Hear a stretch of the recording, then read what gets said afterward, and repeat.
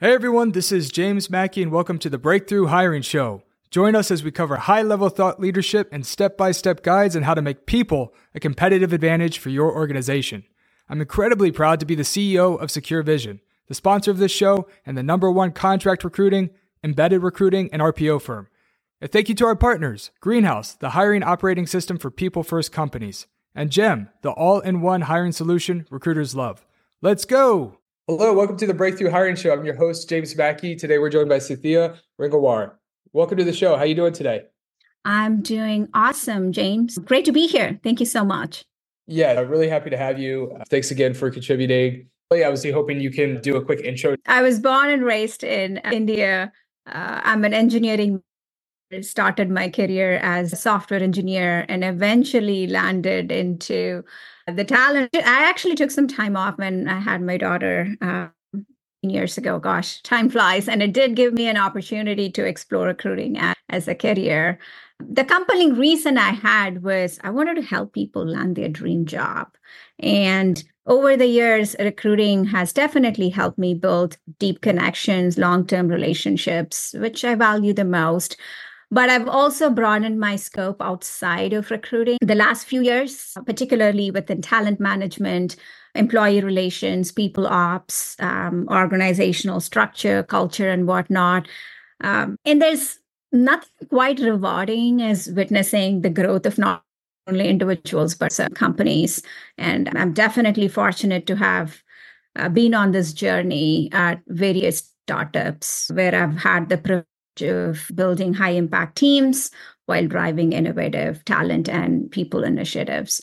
I do find the ability to impact an employee lifecycle all the way from hiring, onboarding, their experience as the most rewarding part of my job. I love it. Awesome. Thank you. And right before we hit record, we had just actually started to talk a little bit about layoff trend in January 2024. So I just figured, since an interesting conversation we had when we jumped on the call, I just figured, hey, we could just talk about this a little bit more. We were talking a little bit about the market in tech, the correction. It seems like layoffs have been happening now for 18 months. When is this stuff going to end? And everyone tuning in, what we had just discussed prior to hitting record was my thoughts are, okay, I am seeing a bit of an uptick. I'm seeing more companies hiring, starting to hire again, not significant, but I'm seeing movement. I'm seeing demand. My company, Secure Vision, does embedded recruiting for tech companies primarily. And so we're starting to see more demand, more growth stage SaaS companies coming to us saying, hey, we need recruiting support. So again, nothing like we were seeing in 2021, but we're closing deals again, which feels pretty cool.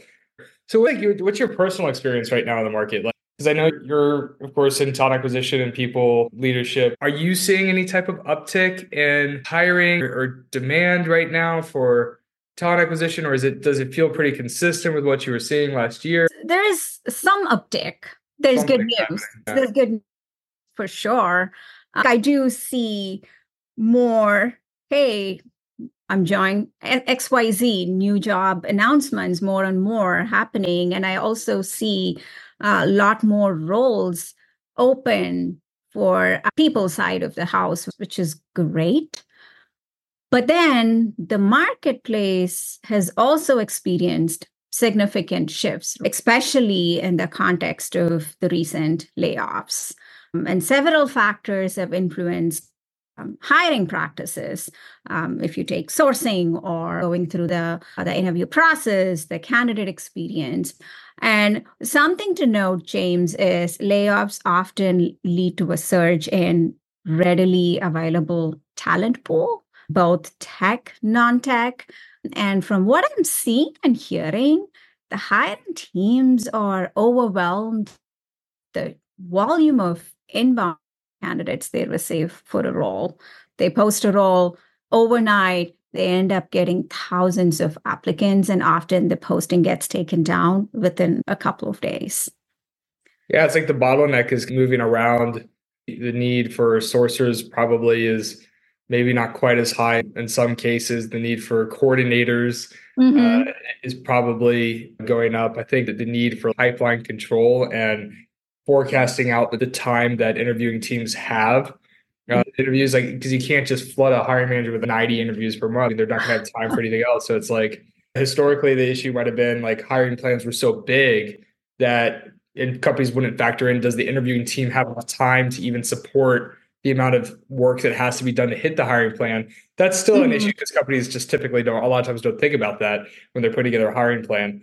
But now Right. it's also from the perspective of like, from a sourcing standpoint, are we being selective enough and are we forecasting and budgeting the amount of time Mhm. that we're going to need to get these candidates in? Are we cutting our top of funnel? It's not about just job postings, but it's a lot easier these days to, okay, I have an SDR opening. I can get like 10 qualified candidates in my pipeline that are past a phone screen with a recruiter in Right. a week. And so it's, let's not just continue to flood top of funnel. We have to be more selective and just cut off the top, like the Mhm. pipeline. We should be able to make one good hire out of 10 candidates. We don't need to review another 50. And so I think that there's some discipline and strategy needs to go into ensuring that our pipelines are actually not getting too big as well. Another thing to think about is the talent teams are pretty lean everywhere. Yeah. It's probably a one-person team or maybe a handful of folks.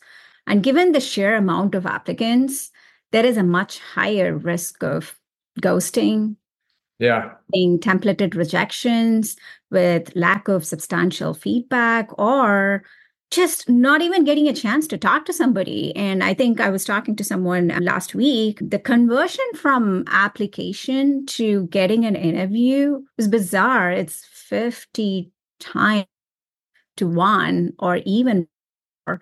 So, as a job seeker in this market, it is tough. It is very challenging. They're all top talent, but then you need a chance to show how awesome you are. And for that, you need to talk to someone on the hiring team, which seems to be such a challenge for a lot of people. It is. It's like the importance of network is more important now than Hmm. really ever before. I remember doing a poll on LinkedIn, which I don't do many of them because I don't necessarily always think they're quite helpful. But I remember doing a poll, and I think this was before the market took a dive in tech. But it was Hmm. something like 80% of people. I asked the question like, "How did you find your current role?" And it was like agency recruiter, application, internal talent outreach, your network. And I think it was in Right. most of my I got around like 30,000 connections, followers, whatever, 33,000 followers or whatever, most of which are tech industry. And I think the answer was like around 80% of the people that engaged in the post had found their current role through their network. I echo your thoughts there, and I can personally vouch, other than my last job at Panther, which was through an exec search firm that they had in place, most of my previous roles have been via my network. Yeah. No, for sure. I can't always really, I started my company so long ago that I haven't been in the interviewing game, but I will say that most of my business and recruiting is run off referrals and relationships. I think every Mhm. single active customer I have right now is a result from an introduction from somebody I know. Uh, Yeah. that's just the reality of I think how a lot of it's working. I mean, people cannot rely on just applying right now. It's working Right. relationships and it's a lot of times too, it's like deeper than just asking someone for an intro. It's like even when things are like the one piece of advice is kind of taking a pivot a little bit, but I would say to people, invest in relationships when things are going well. Invest in Mhm. relationships when you have a job that appears to be stable. Life and our careers come in seasons, and you always have to be building relationships. You know, because Absolutely. otherwise, like when somebody's laid off, and then you're like making asks of people and Mhm. networking for the first time, and being in talent acquisition is hard too, because when things are going well, you're so freaking busy trying to fill all these roles for your employer or to build a scalable TA program. I don't have time to do the networking or to build these friendships or whatever else, but it's like that capital that you can kind of cash in on those relationships when Mhm. things are tough.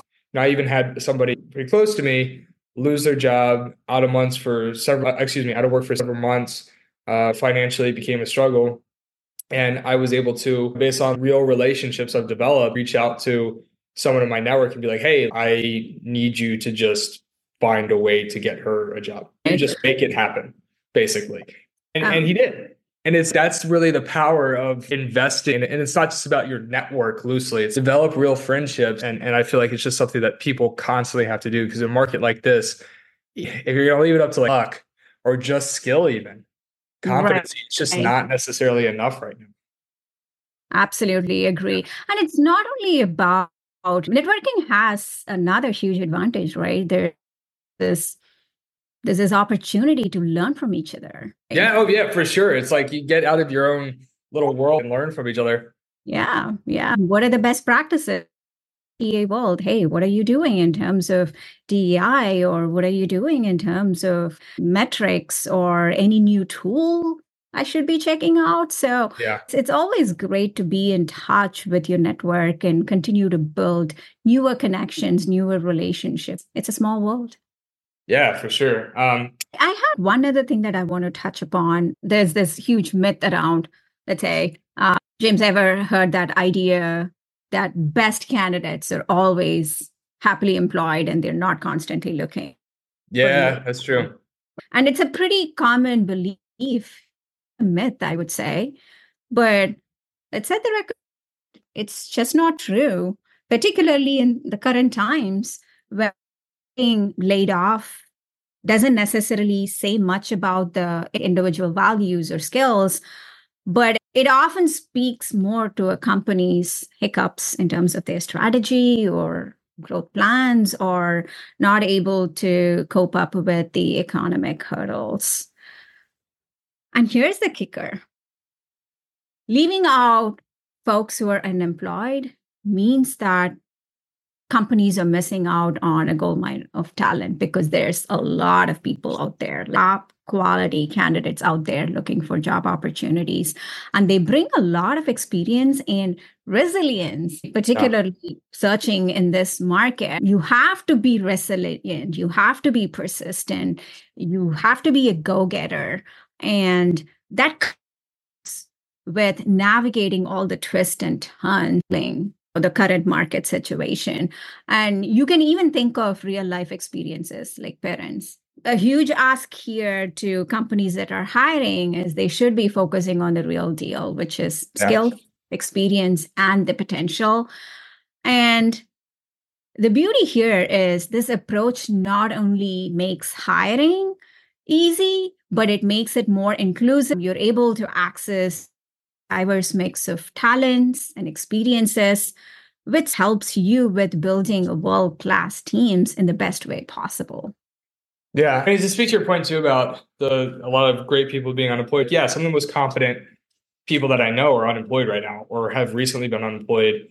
And that's kind of where I was saying too. It's like your relationships in your career are almost like sometimes even more important than your competency. They're both important, but you cannot just win in your career by just saying, I'm just going to be really good at what I do.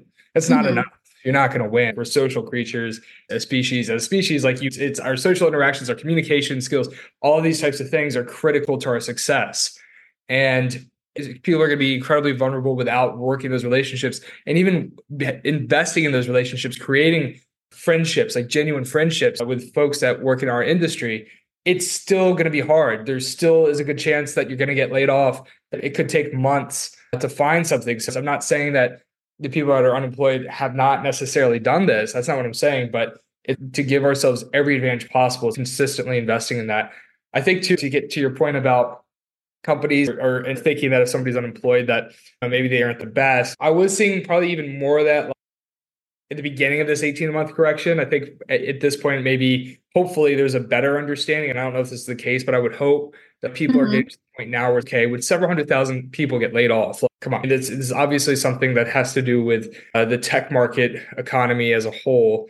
And you're right. It's like there's so many great people out there looking for work right now. It's whether they're working or not is almost it's irrelevant. It's just Right. let's just focus on getting the best person, regardless of what their situation is. Absolutely. Yeah. Okay. So Dee and I, to wrap up our podcast today, just based on your experience, I would just love to see how you approach it. If you have any lessons learned, best practices, anything that you really wanted to discuss today, I'd be really interested in having the DE and I conversation with you. Yeah. James, this is something that's near and dear to me. I'm very passionate about building diverse and inclusive teams. And I've been a very strong advocate for launching DA Council initiatives at Branch Panther. So would love to share some of my learnings. Yeah, let's do it. I want to begin by saying building a diverse and inclusive team is not just meeting quotas. It's about fostering an environment where individuals from different backgrounds feel valued, respected, and included.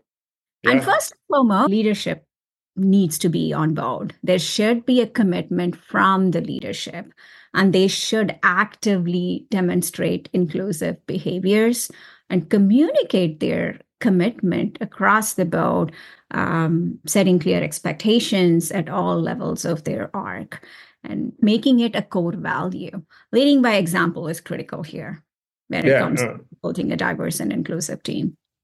for sure. And so for companies that are starting to make more of an emphasis here, it's okay. So it starts with leadership. Let's say leadership decides, okay, this is a priority. What are some of the initial steps that leadership teams can take to really create meaningful progress over, let's say, 3 to 12 months? What are those Right. initial? Um, First, look into the team composition.